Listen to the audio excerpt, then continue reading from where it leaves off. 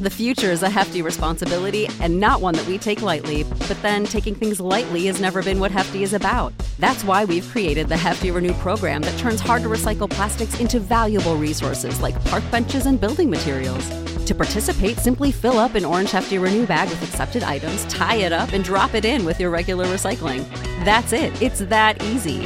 It's time to rethink recycling with Renew. Particular valued resources may vary by geography. More info available at heftyrenew.com.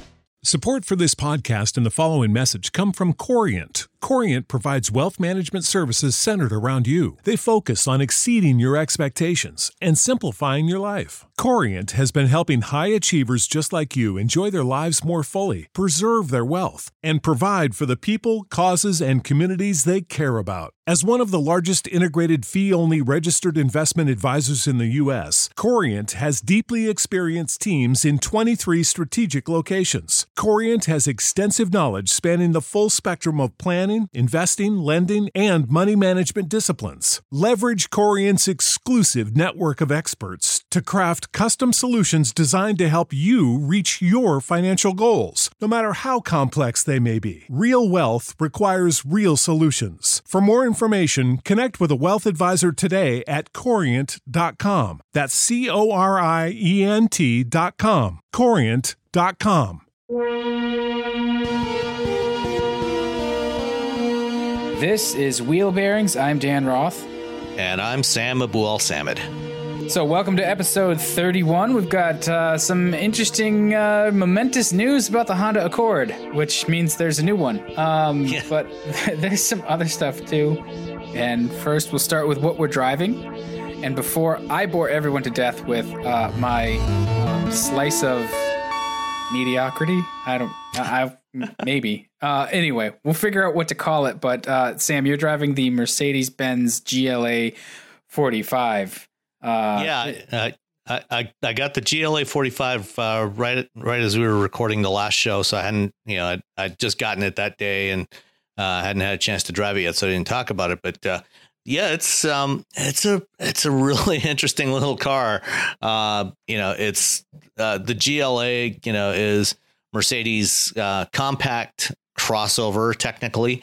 Yeah, but that's it's funny that you call it a car because that's really what it is. It's a hot hatch. Yeah. Oh yeah. I mean, the dimensions, aside from the ride height, the dimensions are almost exactly the same as a Mazda 3. Same wheelbase, and for that matter, same as a whole bunch of C segment cars like, the Honda Civic and the Mazda 3 and the Chevy Cruze. They're all that same size and same width, same length. The GLA, the normal GLA is actually set a little bit taller than the AMG version, obviously. And the AMG is pretty close to, something roughly akin to a Golf R or a Focus RS, which makes it very interesting. It's all-wheel drive. It's got a 2-liter turbocharged 4-cylinder engine that's really cranking it out. Since it's an AMG, 375 horsepower and 350 foot-pounds of torque. And a bad attitude. Yes. I love the way that thing just snarls and pops. And whatever. Well, to do that, though, you have to put it in like Sport Plus or race mode or Sport. It'll do it a bit. And, whenever you start the thing, it defaults to comfort mode and it doesn't really have that snarl and hiss. So you pretty much, you start it and then just twist the knob behind the shifter to get it into Sport Plus or race mode. And then, then it's all good to go. Yeah, that becomes like your default action when you start it up because there's no point in driving it in comfort mode. Well, yeah. And, the other thing, too, is that the engine is paired with a 7-speed dual clutch transmission. And, in comfort mode, it really feels kind of lazy. Particularly, launching from a standing start. You really have to give it a fair bit of gas to get it to go anywhere, to move either in reverse or in drive. And so, if you put it into Sport Plus, it picks up a lot quicker. It engages a lot quicker. Still, don't know that I'd necessarily call it wouldn't say it would necessarily be a great drag racer, but it'll run 0 to 60 and they claim 4.3 seconds, and I believe that. I didn't actually measure it, but it felt like about that. And the one I had the matte silver paint finish on it, which looks really good. And really deeply bucketed seats. One complaint I had about it: very high belt line. So it feels like you're sitting in a bathtub. So that wasn't much fun. And then another thing about it is the AMG version. Because of the bigger wheels and tires, it's running on 19-inch alloys with 235/45 wheels. It seems like it really restricts the turning angle of the front wheels, and so the turning circle is about 39 feet. That's for awful. A car with a 106-inch wheelbase is pretty bad. My wife and I went out to dinner, and I was trying to maneuver it into a parking space in a parking garage in Ann Arbor, and it took me a couple of tries to get it in, just because I couldn't turn it sharp enough to get it to go in straight. And it was a fairly small area that I had to maneuver in. And this is not a big car, but it just it couldn't turn very tight, which it's kind of disappointing. Yeah, my S60s, my Volvos were like that as well. And it was, going from the rear wheel drive ones that could turn very tight. And I'm sure, rear wheel drive Mercedes is very similar because it's a European car designed for, that kind of city. You could get a lot of steering angle at it. A lot of front wheel drive cars, you just can't get much steering angle. So you have to do like a zillion point turn. Like a 39-foot turning circle is huge. Well, yeah, like I said, and especially in a car that size. Yeah, and that's what makes it even worse. Yeah, that is kind of ridiculous. Because I think for a typical for a car that size, is closer to about 32 feet, 32 or 33 feet is more common. So yeah, it's definitely not particularly maneuverable in tight spaces, but out on the open road, it's very maneuverable. Yeah, it rides and handles really well. Yeah, it's not too stiff.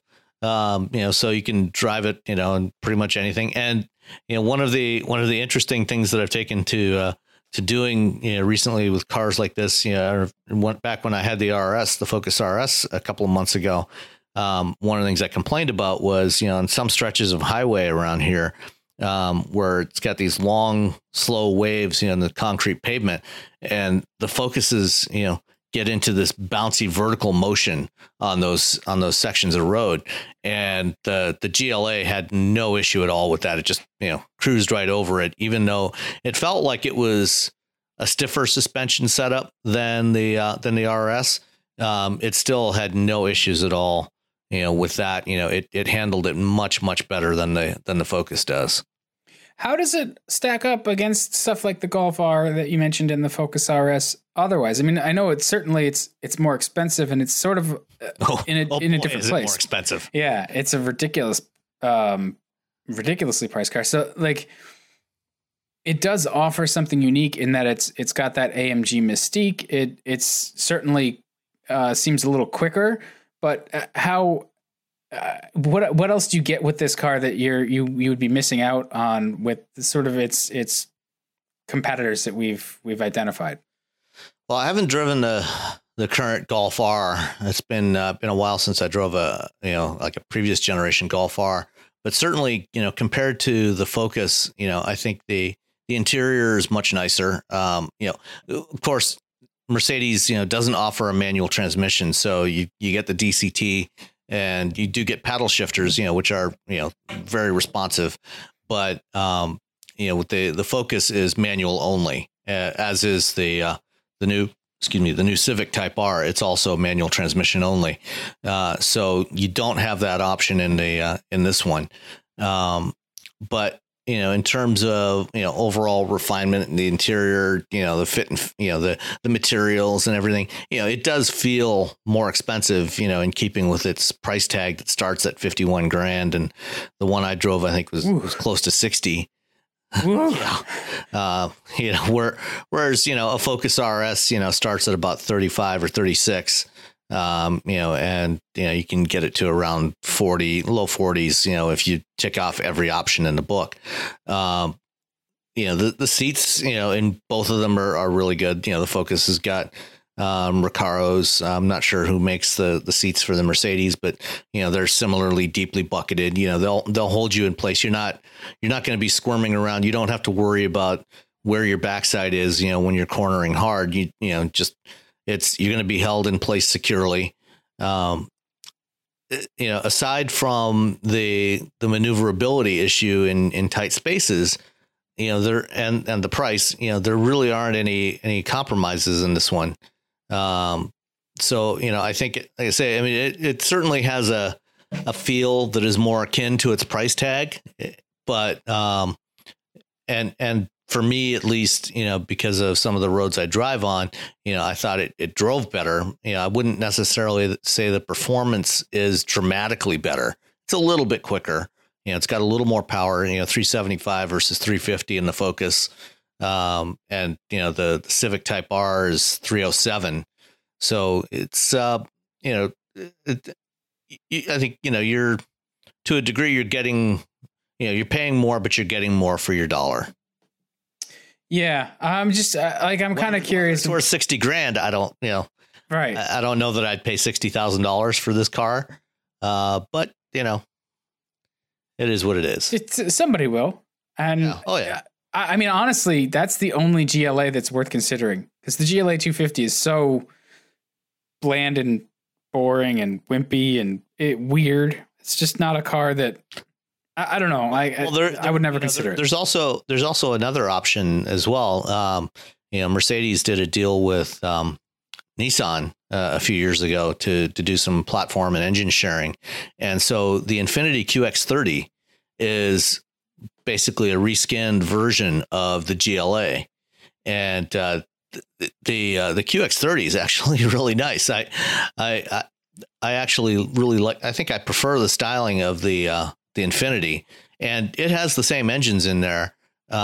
And I actually, when I drove the QX30 last summer, I was really impressed with it. I liked it a lot, especially with the turbo engine. The QX30 Sport. I think that's A, that's an interesting wrinkle, and B, I think that's actually, I agree with you. Infiniti styling is across the board. It's actually really good. And that one of the things I don't like about the GLA is how just crappy it looks, unless it's the AMG. So I know that's opinion, but that's my opinion. Well, they did refresh it for 2018. It does. The 2018 model does look a little better. It looks a little more aggressive, even in its base form than it did before. So it doesn't look, it's a little less bland than it was before. So I think it's, it might be worth another look. Well, all right. I'll take another look at it on the website, and I'll still probably do the sharp intake of breath when I look at the prices. And it's a Mercedes. Yeah, so I know. That goes with the territory. Yeah. So let's move on then to. Yeah. What did you have? You had a couple of crossovers too, didn't you? I had some crossover-ish. So I have one kind of compact crossover and one all-wheel drive hatchback. So I thought it was an interesting thought experiment this week. This week I'm driving the Mitsubishi Outlander Sport. It's an LE and it's a special edition, whatever that means. And last week I touched on it briefly. I had the Subaru Impreza 2.0i Premium. So they're not exactly sort of complete analogs for each other. I think if it were like the Crosstrek, then they'd be sort of perfect competitors. But the Impreza does a decent stand-in, and they both cost about $24,000. They both have 2-liter engines. They're both all-wheel drive. They really do play in pretty much the same end of the market. And it's interesting because they're not luxury. They're not sport. They're all-arounders. So these cars have to fill so many roles that it can often mean that they don't excel at any single one. It's kind of a recipe for mediocrity because it has to be all things to all of the people that are buying them. So to look at these two cars, one right after the other, I was like, okay, well, on the plus side, the Subaru has an all new platform that feels, it's much more solid than the outgoing car, as Subaru says, and you feel that from behind the wheel, and it certainly feels more solid than the Outlander. But on the other hand, the Outlander looks better, I think. Styling is certainly subjective, but I'm not in love with the new Impreza styling, which looks like the old Impreza styling.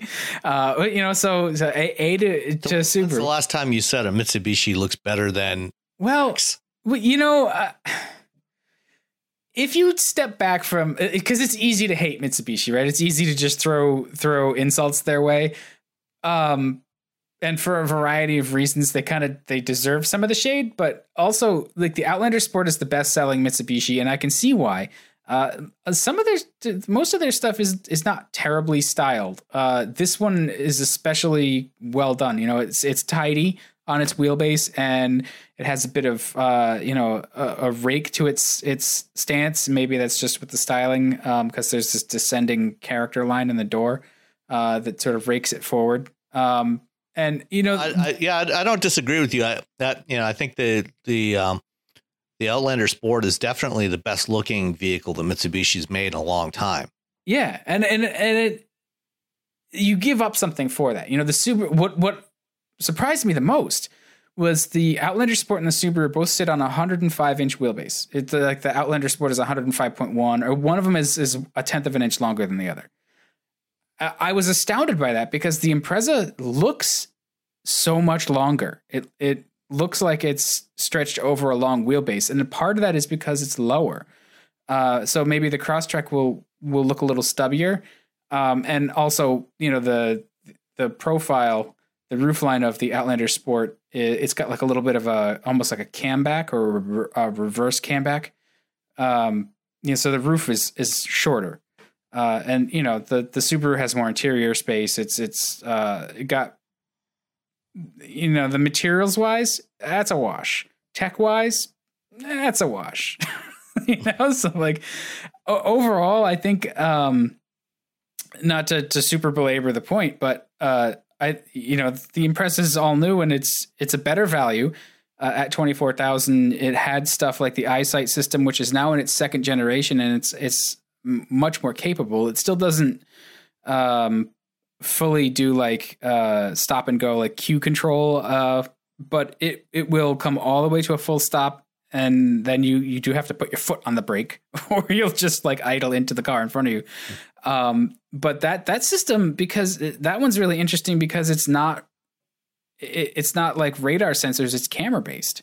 Right. It's a stereoscopic camera system. So it uses two cameras to do the range finding instead of using radar. Yeah, it's one of the few on the market that does that. It works really well. And it's, now you're getting that in a $24,000 car. It's got the lane keeping system, which is now that's also new. And I was playing with that, where if you go over like a solid yellow on the side of the road, it'll actually nudge the car back towards its lane, and it's gentle. And I shut it off normally, but you have to play with these things too, and they are getting much better. And I think that one of Subaru's positions, they've decided to move into that area of the market that like the lower priced Volvos and Mercedes cars, they just don't exist anymore in this market. They're not around. But people still want a relatively affordable car that is, it doesn't need to be super luxurious, but they want a car with a good reputation for durability and safety, and it can handle your lifestyle. Well, I feel like the Impreza wins in this Outlander versus Impreza shootout. It's a newer platform. It drives better. It's, efficiency is probably a little bit higher, although neither car is super inefficient. They have a 2-liter 4-cylinder. They do what they do. They both have CVTs. Both suck. Subaru CVT is a little better. And yeah, it's a solid car that will do everything you need it to do. It's not a car you're going to love. Like if you want to love it, get a WRX and that'll be a lot more entertaining. So it was instructive. I think, probably the majority of people buying a Subaru probably will love, even the base Impreza.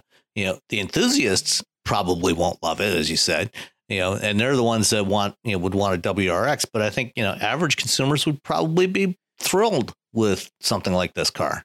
Yeah, I mean, that's a good point. I think that they'll love it for different reasons, right? They'll love it because it does have that lane keeping system and the eyesight and the blind spot detection stuff integrated nicely. Now it's got a new infotainment system that's better. And the Mitsubishi has a new infotainment system that's also better. That's kind of about a wash. They're still, lagging the industry leaders, but they're not as frustrating to use as they had been. So that's a plus. Neither car had nav. Both cars have really easy to use climate controls. To me, it's like all the car you need, and that's like a super practical way to come at it, I suppose. But you look around and you go, okay, so this is a car, you spend $24,000 on it. This car is going to last for 2 decades. If you just maintain it. It is like all the car most people need.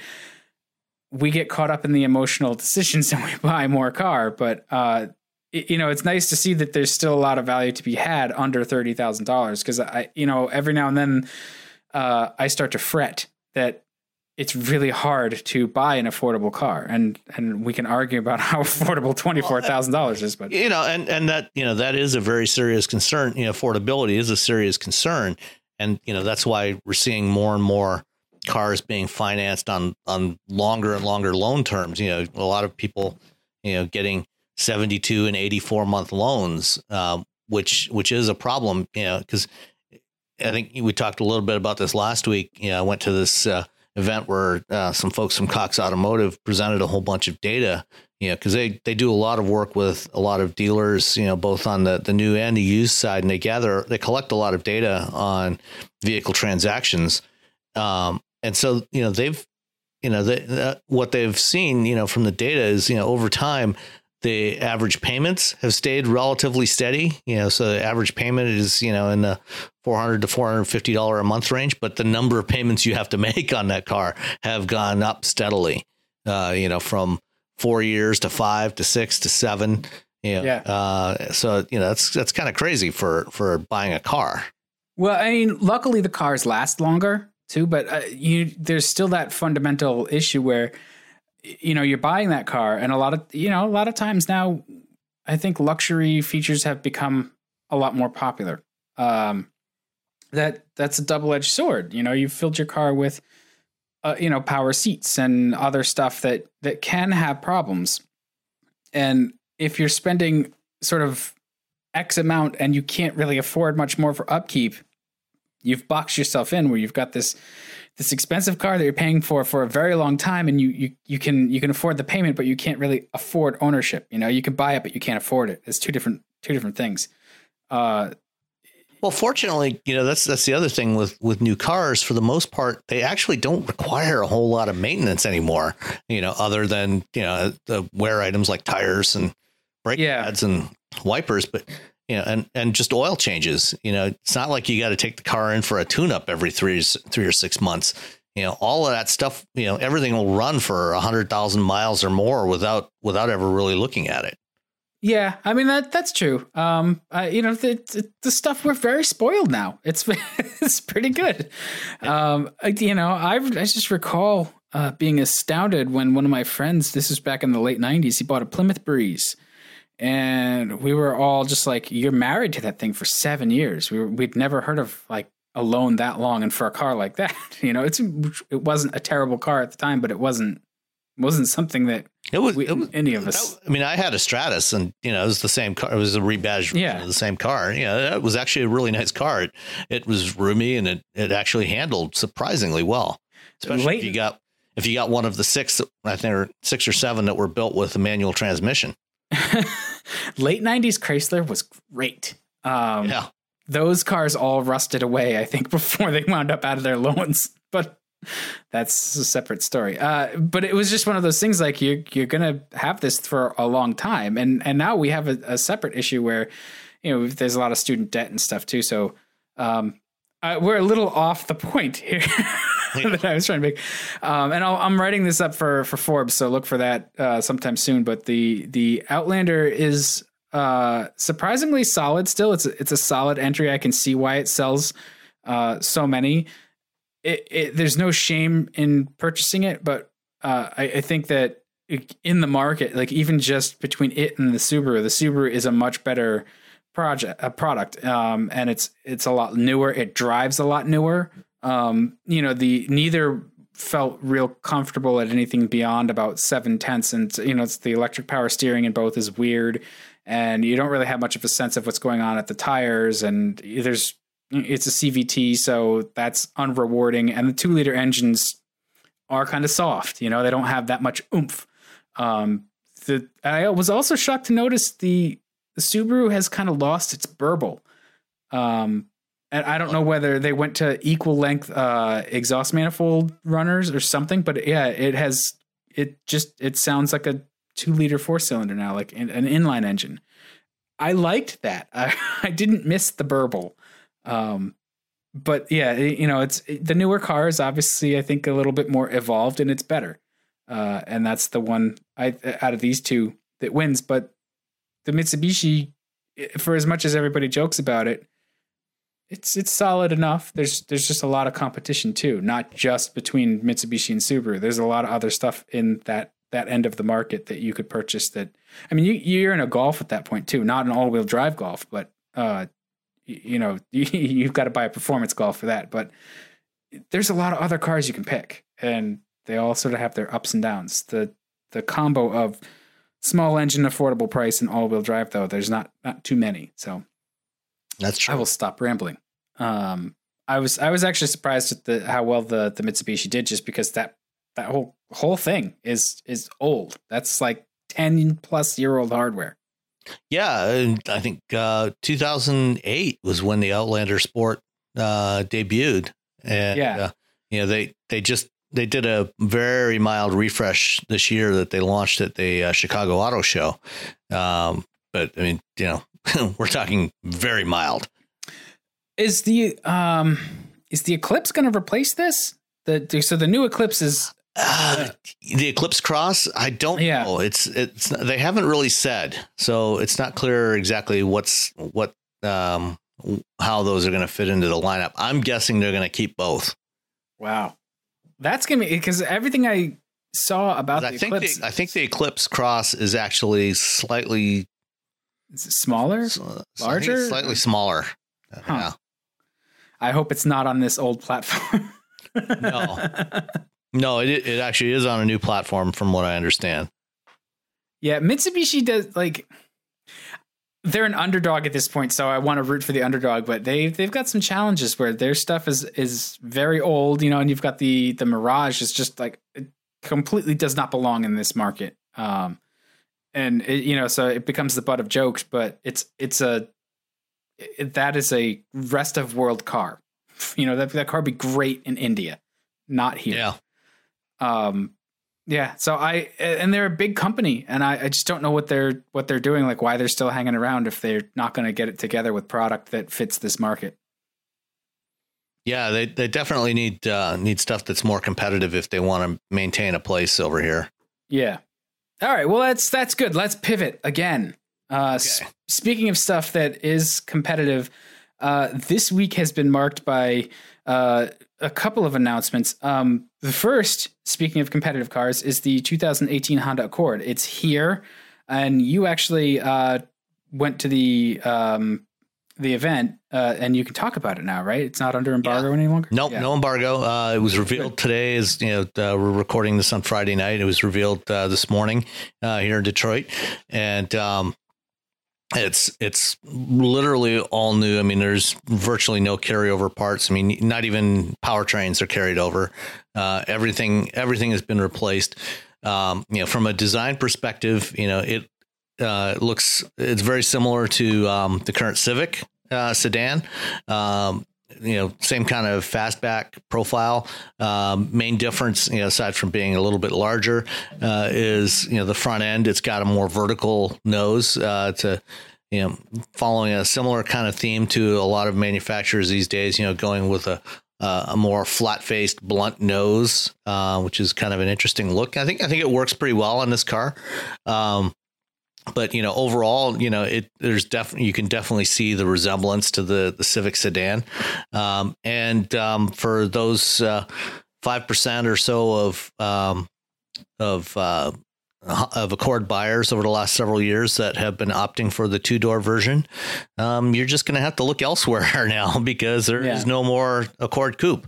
This is with this fastback styling on this car, it takes over where the coupe was, but with 4 doors now. Well, I mean, honestly, the coupe must not have really sold many at all. Yeah, it was about 20,000 a year. So you're right. That's more than I thought. Very many. Yeah, I was actually surprised when I heard that from the folks at Honda. But yeah, it's been consistently selling, about 18 to 20,000 every year for the last several years, which is not a lot. But, it's a notable amount, but it's, like all the other coupes, or most of the other coupes, it's now history, as sedans have all morphed into that coupe-like profile, where there's one continuous line going from the base of the windshield to the trailing edge of the car. The other thing, to note is really the classic 3-box sedan is kind of dead. I mean, there really aren't very many of them left anymore. All the 4-door sedans, even those that, most of them still have a trunk, but the trunk doesn't really, when you look at the car in profile, it's not really visible as a separate shape like it traditionally was. And I asked, about, whether they had given any thought to doing a hatchback version of the Accord, along the lines of what Buick is doing with the new Regal. And, they sounded like they weren't really very interested in that direction. And certainly, the last time that Honda tried something like that with the Accord Cross Tour back about 8 or 9 years ago, it was not a great success. But, then again, that car was also not really as stylish as some of the other more contemporary vehicles today. Well, the Cross Tour had that issue of it was just that weird humpback look. It was a good idea. It was taller, crossover, kind of ride height, very, a lot of utility, but it wasn't particularly attractive. It rode really well. It was probably the best driving version of the Accord. It was expensive, and it was aimed at, I think they aimed it at empty nesters, which it was an odd idea, in terms of where they positioned it. For this Accord, it was really interesting, that they introduced it in Detroit they had your event in Detroit. That, it's an American car. They've done this last couple of product reveals for Honda as well. I mean, they launched the new Civic here, and they did the same in December with the Odyssey. So they like to come back to Detroit. And the thing is, a lot of these vehicles, most of the engineering has taken place here in the U.S. Down in Ohio and Marysville at Honda's North American R&D headquarters. So that's kind of out of the way. I mean, there's not many people there, so they tend to bring a lot of the Marysville developed vehicles up here for their launches. Because it's kind of relatively close to home for them, but where everybody else, where all the media are. And the other thing, even though they have dropped the coupe from the Accord lineup, what they have kept is manual transmissions. And in fact, they've even expanded availability of the manual transmissions in the sedans. So for 2018, there's going to be 3 powertrains available, 3 engines available in the Accord. They've got the 1.5 liter turbo that's based on the one that's in the Civic and the CR-V, a 2 liter turbo, which is based on the engine that's in the Civic Type R, but with a less powerful version of that. And both of them are available with manual transmissions. The 1.5 is available with a 6-speed manual or a CVT, like in the Civic and CRV. And then the 2-liter is available with a manual or Honda's new 10-speed automatic that just debuted in the Odyssey minivan. And then the third powertrain option is the return of their next generation hybrid. So the Accord Hybrid is going to be back again, launching early in 2018. Well, and that's going to be interesting too, because the way they've designed it is it doesn't the power unit, the batteries and stuff don't eat up trunk space or seat space. It's got a more compact battery, lithium ion battery than before, and they've packaged it underneath the rear seat. So now the Accord Hybrid has exactly the same trunk volume as all the other Accords. So they're all just shy of 17 cubic feet, which is pretty impressive. So, go ahead. Oh, no, I was just going to say, overall, I mean, this thing's got a lot of interior room. I mean, the Accord for a long time has been, at least the 4-door Accords have been very roomy cars. And that continues with this one. Overall, the cars, the exterior dimensions are all within an inch of where they were before. It's slightly shorter, slightly lower, slightly wider, but less than an inch difference in every dimension. The only notable difference is the wheelbase, which is now a little more than 2 inches longer. And most of that has gone into rear seat room. So there's plenty of space in this thing. Yeah, it's longer and yet short. I mean, the wheelbase is longer. The overall length is shorter. So the wheels then, by nature, go out to the corners, opens up interior space. The trunk is larger as well. But one thing I've noticed about that swooping coupe-like roof line is small openings. Right. It makes it impossible to get it. Just you have a big trunk you can't use, or you can't. Well, that's why I asked the question about, whether they had considered a hatchback, because, especially, since the Civic hatchback seems to be doing pretty well, it seems like it would make sense to go back and think about doing a hatchback again on the Accord, because, back in the first couple generations of the Accord in the 70s and 80s, they had a 4-door sedan and a 3-door hatchback. And, it'd be kind of cool to see them go back and, do it as a 5-door now, do a 5-door hatchback, again, similar kind of layout to what Buick is doing on the Regal. Yeah. Well, and, Honda they own some real estate in this space. It was really interesting to me to just take note of, it's such a mainstream car, and yet it sparks, water cooler chatter. People know what I do. And so occasionally they'll ask me about cars. Usually that's around like auto show season, and it's about the ridiculous stuff.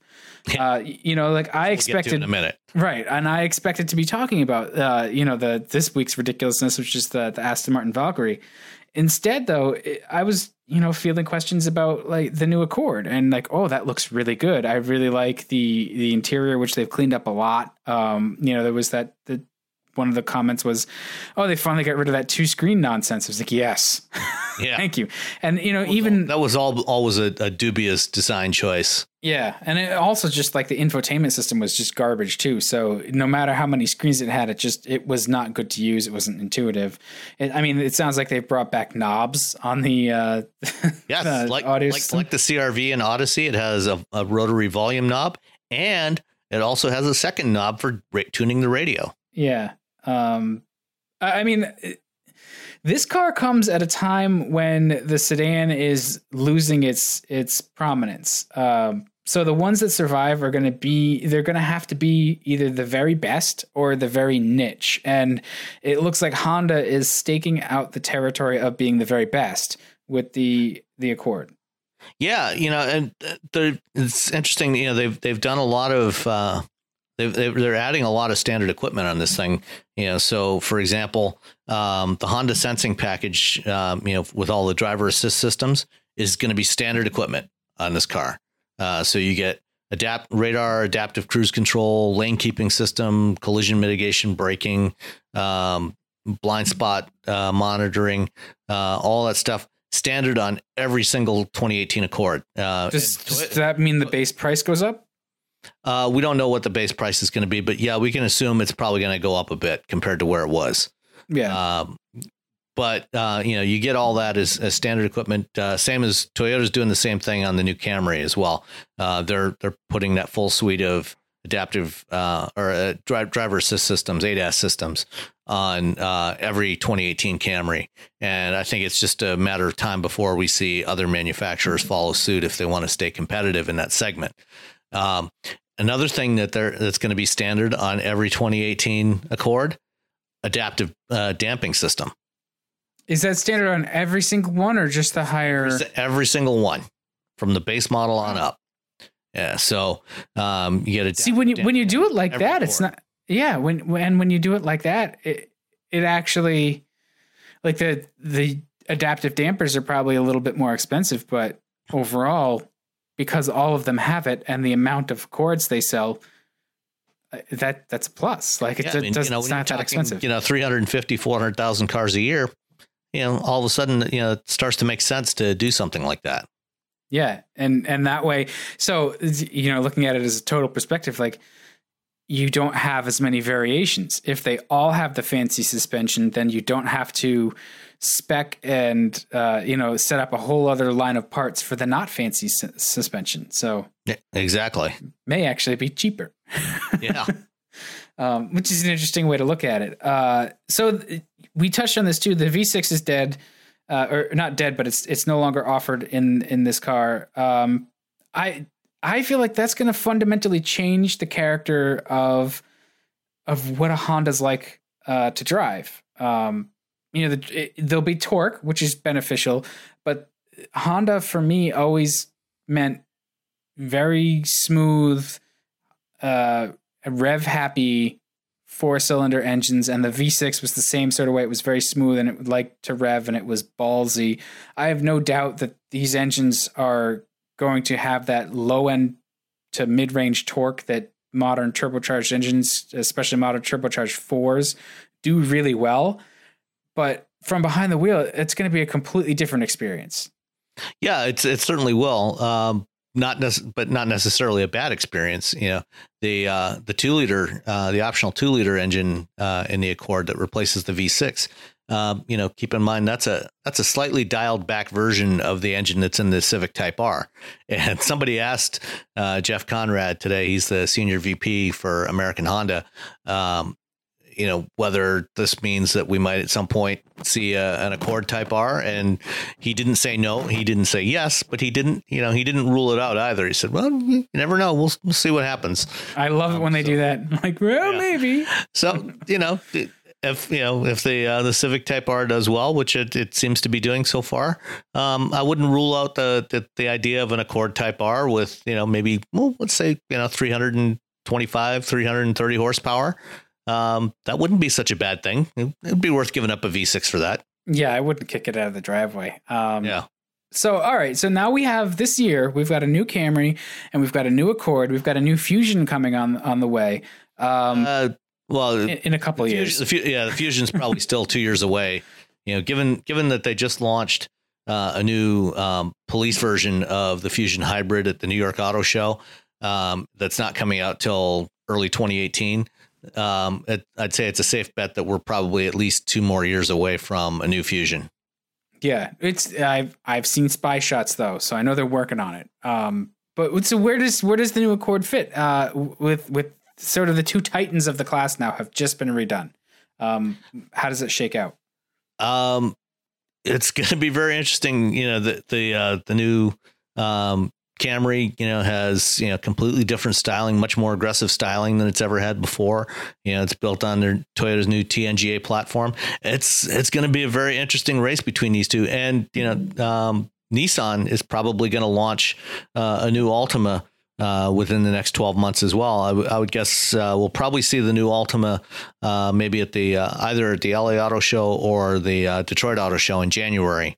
Because we saw a concept this year's Detroit Auto Show that 4-door sedan with Nissan's new styling direction that is, almost the right about the exact same size you would expect of an Altima, and so that almost assuredly previews what we're going to see most likely at the Detroit show. So by this time next year, we'll have 3 brand new midsize sedans, and the top 3 sellers in this segment, all brand new. And I think it's going to be very interesting to watch. I don't know which one's going to win. And, it's certainly possible that if these cars are good enough, it might start to draw back some of the consumers that have been jumping from cars into smaller and mid-sized crossovers, because, the mid-sized sedan segment has been one of the hardest hit in terms of sales losses over the last couple of years. Yeah, I mean, I don't think it's ever going to go away. I just think that the imagination of this market and global markets has been really captured by the crossover, for a variety of reasons. But we're always going to have mid-size sedans. There'll be some attrition just as the market for them does shrink, and it may come back, like you say.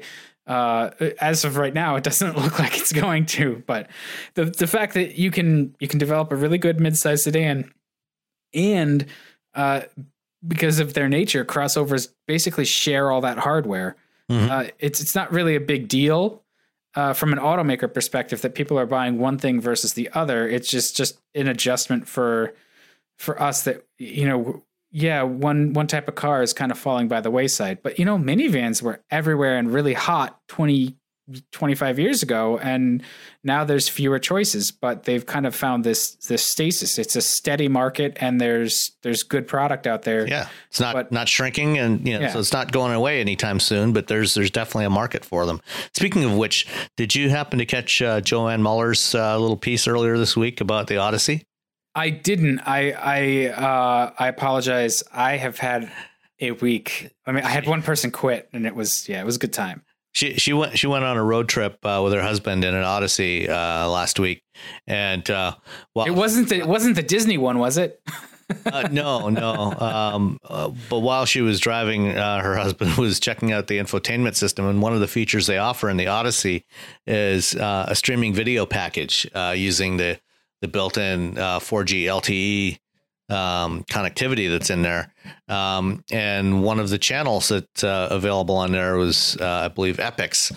And it turns out there was some content on there that was, let's just say, not family friendly. Some blue content, shall we say? Yes. So she let the folks at Honda know what her husband had found, and they quickly made some calls and had that turned off. Really? I mean, I feel like you could probably spin that into another market offering. Oh, absolutely. I mean, that could be a separate option package, right. Just like on your cable package, you order HBO and Showtime and Cinemax, you can order some extra content in your minivan. You can get the Honda Odyssey Skinemax package. Anyway, moving on. So that was a short-lived little controversy. The fact that this is the 1950s, like we are in the 1950s future. It just looks different than it was imagined, right? We got cars that drive themselves. We got TV in our cars, and you got cars that look like spaceships.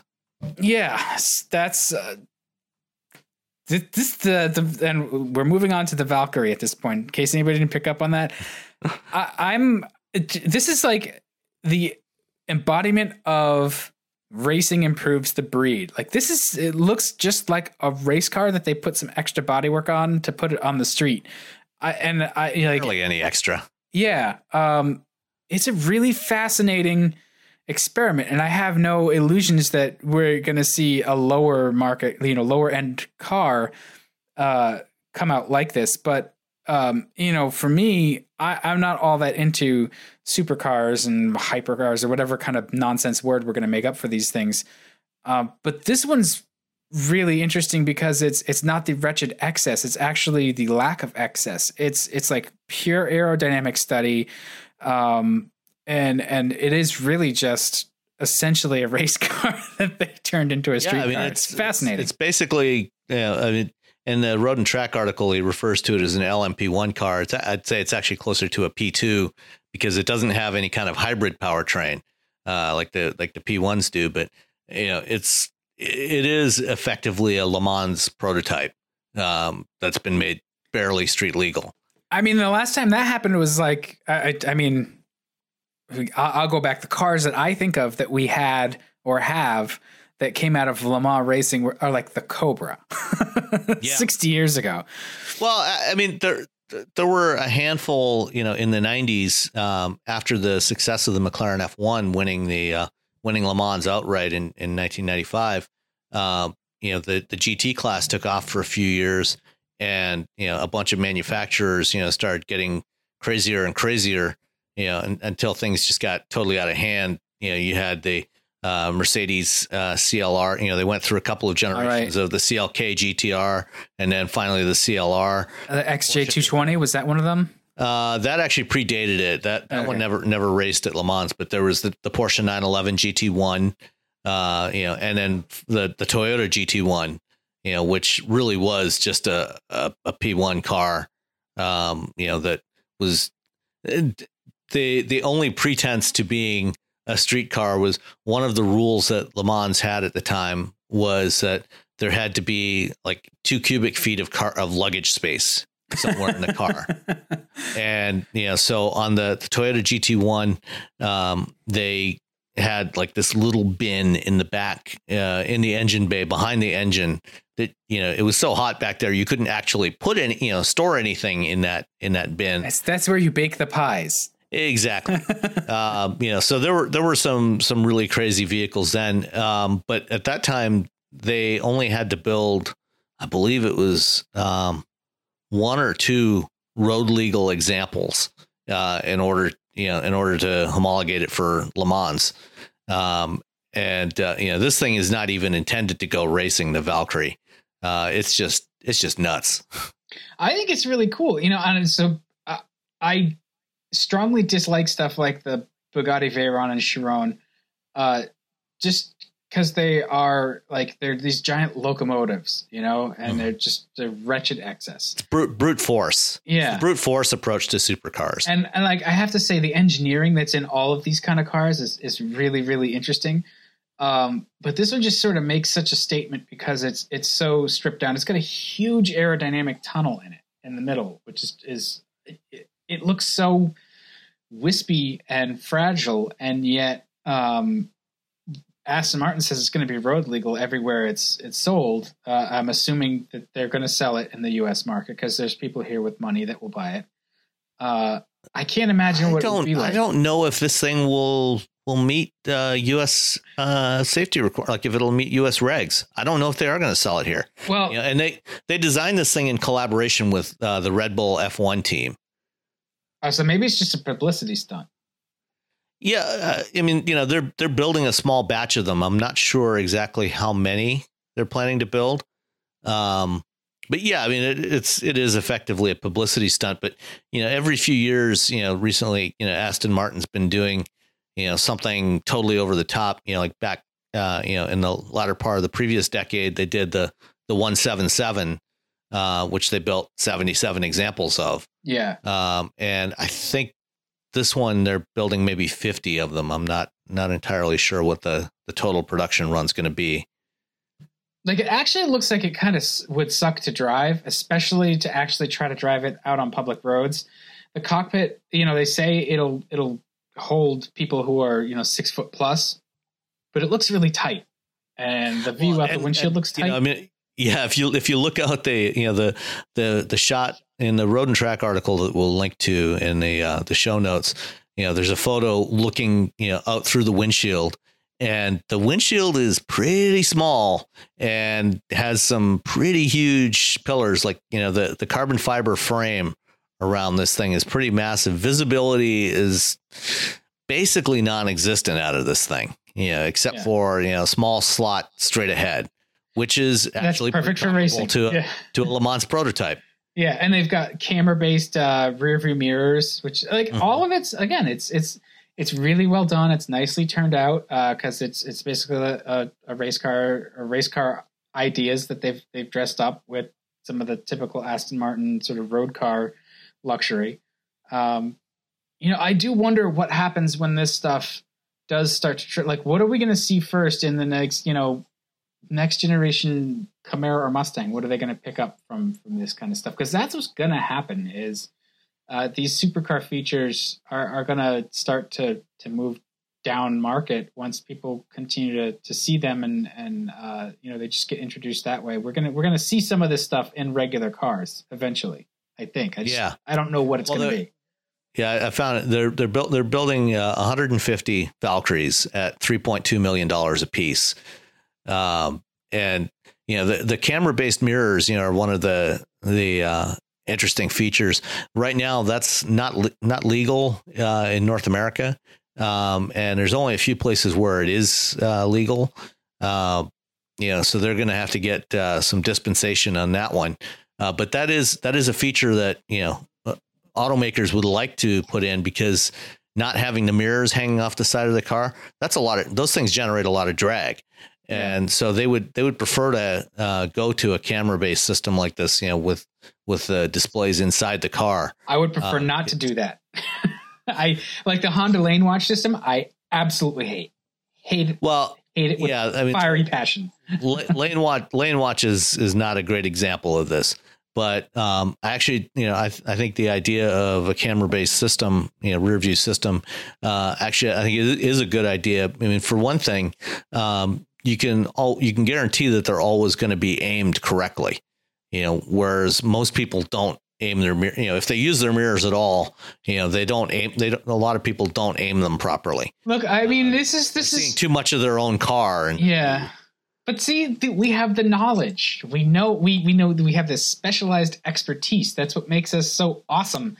And like back in the day, if you wanted to be a recording engineer, you used to have to know how to align your tape machine and set up the bias and everything. And just, it was like specialized knowledge. And now you just plug stuff into your computer. And I don't know, it makes me sad. And I feel like I'm now complaining like an old man about how many rods to a hogshead a car will return and fuel economy. So forget it. We're going to see camera-based mirrors. And that's actually, I think you're right. That's probably one of the things that's going to come sooner rather than later, especially as fuel economy requirements ratchet up. It removes the drag. They're probably, they're probably, smaller, lighter, easier to package. The idea of a screen playing back a constant video feed inside seems a little weird to me. It's just more light pollution in the cabin at night, and I like those things seem like practical matters that need to get solved before I will accept it without the burning hatred of 1,000 suns. Well, I mean, there are still a lot of analog cars on the road that you can drive. But this I think this is something, and in fact, if there's one, from an automotive perspective, if there's one good thing that might come out of the current administration's total abhorrence of all regulations and their desire to repeal as many existing safety regulations as possible, I think one particular regulation that automakers would like to see repealed is the one that covers rearview mirrors.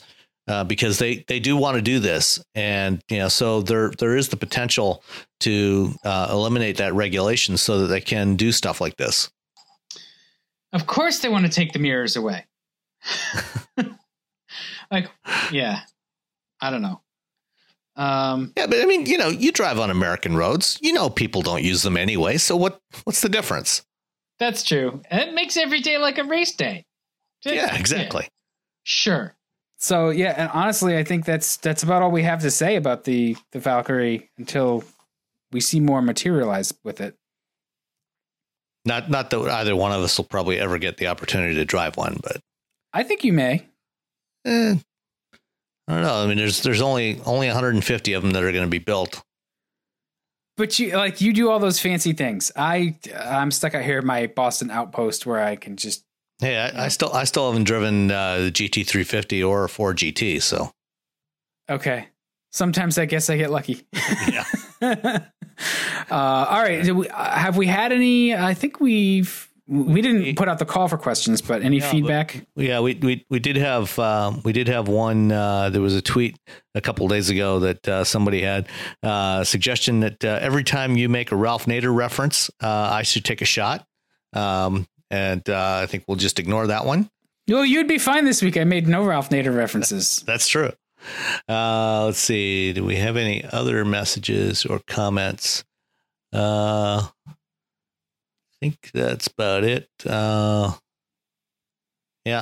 about it. I did want to mention the upcoming Concours of America, Concours d'Elegance of America. Oh, that's right. That looks super cool. Lots of really interesting cars that you don't necessarily associate with a Concours. Right. So this is the show that used to be the Meadowbrook Concours d'Elegance. And about 6 or 7 years ago, they moved it from Meadowbrook Hall up in Auburn Hills or Rochester Hills, Michigan, to the Inn at St. John's in Plymouth, Michigan. And it's an amazing show. It's one of the top concours in North America, along with Amelia Island and Pebble Beach. And they always try to pick the organizers always try to set up a few unique classes every year. Like, for example, last year they had this amazing class of rally cars that included some just fabulous stuff, including several Group B cars in there. There was an MG Metro 6R4 and a Lancia Delta or a Delta S4 and an Integrale. So it was a lot of fun. This year, the organizers just had a media preview a couple of days ago here in Detroit, or in Plymouth more specifically, to talk about some of the classes this year. And they had a few of the cars that are going to be on display, including this amazing Ferrari Daytona Coupe, a 1973 Daytona Coupe. Just gorgeous. But one of the coolest classes that they're going to have this year is the Can-Am Challenge Cup class. And this is for cars that ran in the classic Can-Am series in the late 60s and early 70s, which is going to include one of the cars they had on display at the preview was a Shadow DN4 from 1974, which is the last year of the classic Can-Am series before they shifted over to Formula 5000. A couple of the other cars that are going to be on at the show this year, there's going to be a Porsche 91730, which is utterly dominated the Can-Am in 1973 in the hands of Mark Donohue, one of the fastest race cars ever built. Was that the last? When did he die? He died in 75, I think. 74 or 75. So this was a year or two before he died. He died in 75 while testing a Penske Formula One car at the Nürburgring, I believe. Yeah, that's such a great loss. Yeah, I know. He was an amazing driver, and he was able to run fast in anything that you put him in, which was one of the really phenomenal things in Indy cars, F1 cars, Can-Am, you name it. Yeah, well, he could explain it too because he was an engineer. So yeah. Yeah, I mean, his crews loved to work with him because of his ability to really get into the nuts and bolts and tell them exactly what the car was doing, so they could tweak things and make it faster for him. Some of the other classes this year, there's a Cobra class, which is for 1960s era Shelby Cobras. There's a group of Rolls-Royce Silver Ghosts from the early part of the 20th century, very, very early Rolls-Royces. And of course, some hypercars. There's a group of hypercars that'll be on display. But if you're in the Southeast Michigan area, the weekend of July 29th, the last weekend of July, at the Inn at St. John's, the Concours is a fantastic show. Definitely worth a visit on that Sunday, especially if it's a nice sunny day like it was last year. I highly recommend it if you're in town. And then, the following weekend, also, if you're in the area, don't forget the Hespen Rally. You can sign up at hespenrally.com to the fundraiser for I can never remember the name of it's a form of bile duct cancer that claimed the life of a friend of many of us in this area, Patrick Hespen, way too early in his life. And we'll have a big group of people doing a road rally from Birmingham, Michigan down to Belle Isle with a lot of cool cars. So, whether you want to drive and participate or just come and watch, come check it out on that Sunday morning, August 6th. Yeah, I have shamefully to admit that I have not been to any automotive stuff this summer, not even like a local cruise night. I wanted to make it out. So around here, we have the Lars Anderson Auto Museum, and they do a lot of lawn events every weekend. There's a theme. Like this week, it's Miata Day on Sunday. Last week, it was Microcar Day, and I missed it. I really wanted to go. That would have been fun. We went a few years ago, and there was just really, really neat stuff. Obviously, there's like Isettas and stuff, but there's like mini, the Mokes were there. Is there Henry J's? Yeah, I don't know when the last time I saw Henry J. Definitely the Bantams. Yeah, the Bantams, and then like minis and stuff, and just such neat things. And that might have been the show that had a Nissan Figaro at it. Yeah, I mean that's one of the cool things now. A lot of those. There was a lot of really cool Japanese market cars in the late '80s, early '90s that are now, because they're over 25 years old, they're legal to bring into the U.S. And you don't have to federalize them. You can basically bring them in essentially stock and register them here, and you can get some pretty good deals on some of those cars. I know a few people around here that have got have acquired some very interesting cars, like Chris Palkert, ex of Autoblog, and now at Roadshow, has a Nissan Figaro. Mike Austin has a Honda Beat. Which was the Honda Beat was really cool. Yeah, a little 660cc mid-engine 2-seater. Kind of a micro NSX of its time. Yeah, all those like wacky late 90s Japanese cars were just. I love the fact that we can bring them in now, and they're not anything other than styling exercises. The running gear is really common stuff. They're not exotic in any way, but you never see them here, so they do really stand out, and they're fun and cheap to run. Yeah, absolutely. So, I will have to eventually this summer try to get up to some car things. I've done nothing. You're a bad boy. I'm just old. I've done just like whatever. I have used the lawnmower. I've done stuff with engines. There we go. Yeah. All right. So we haven't had much feedback this week. It's been quiet. Everybody's on summer vacation. And that I think the Accord and the Valkyrie are two ends of the spectrum. I think those were good news items to cover, but I think we've done a podcast.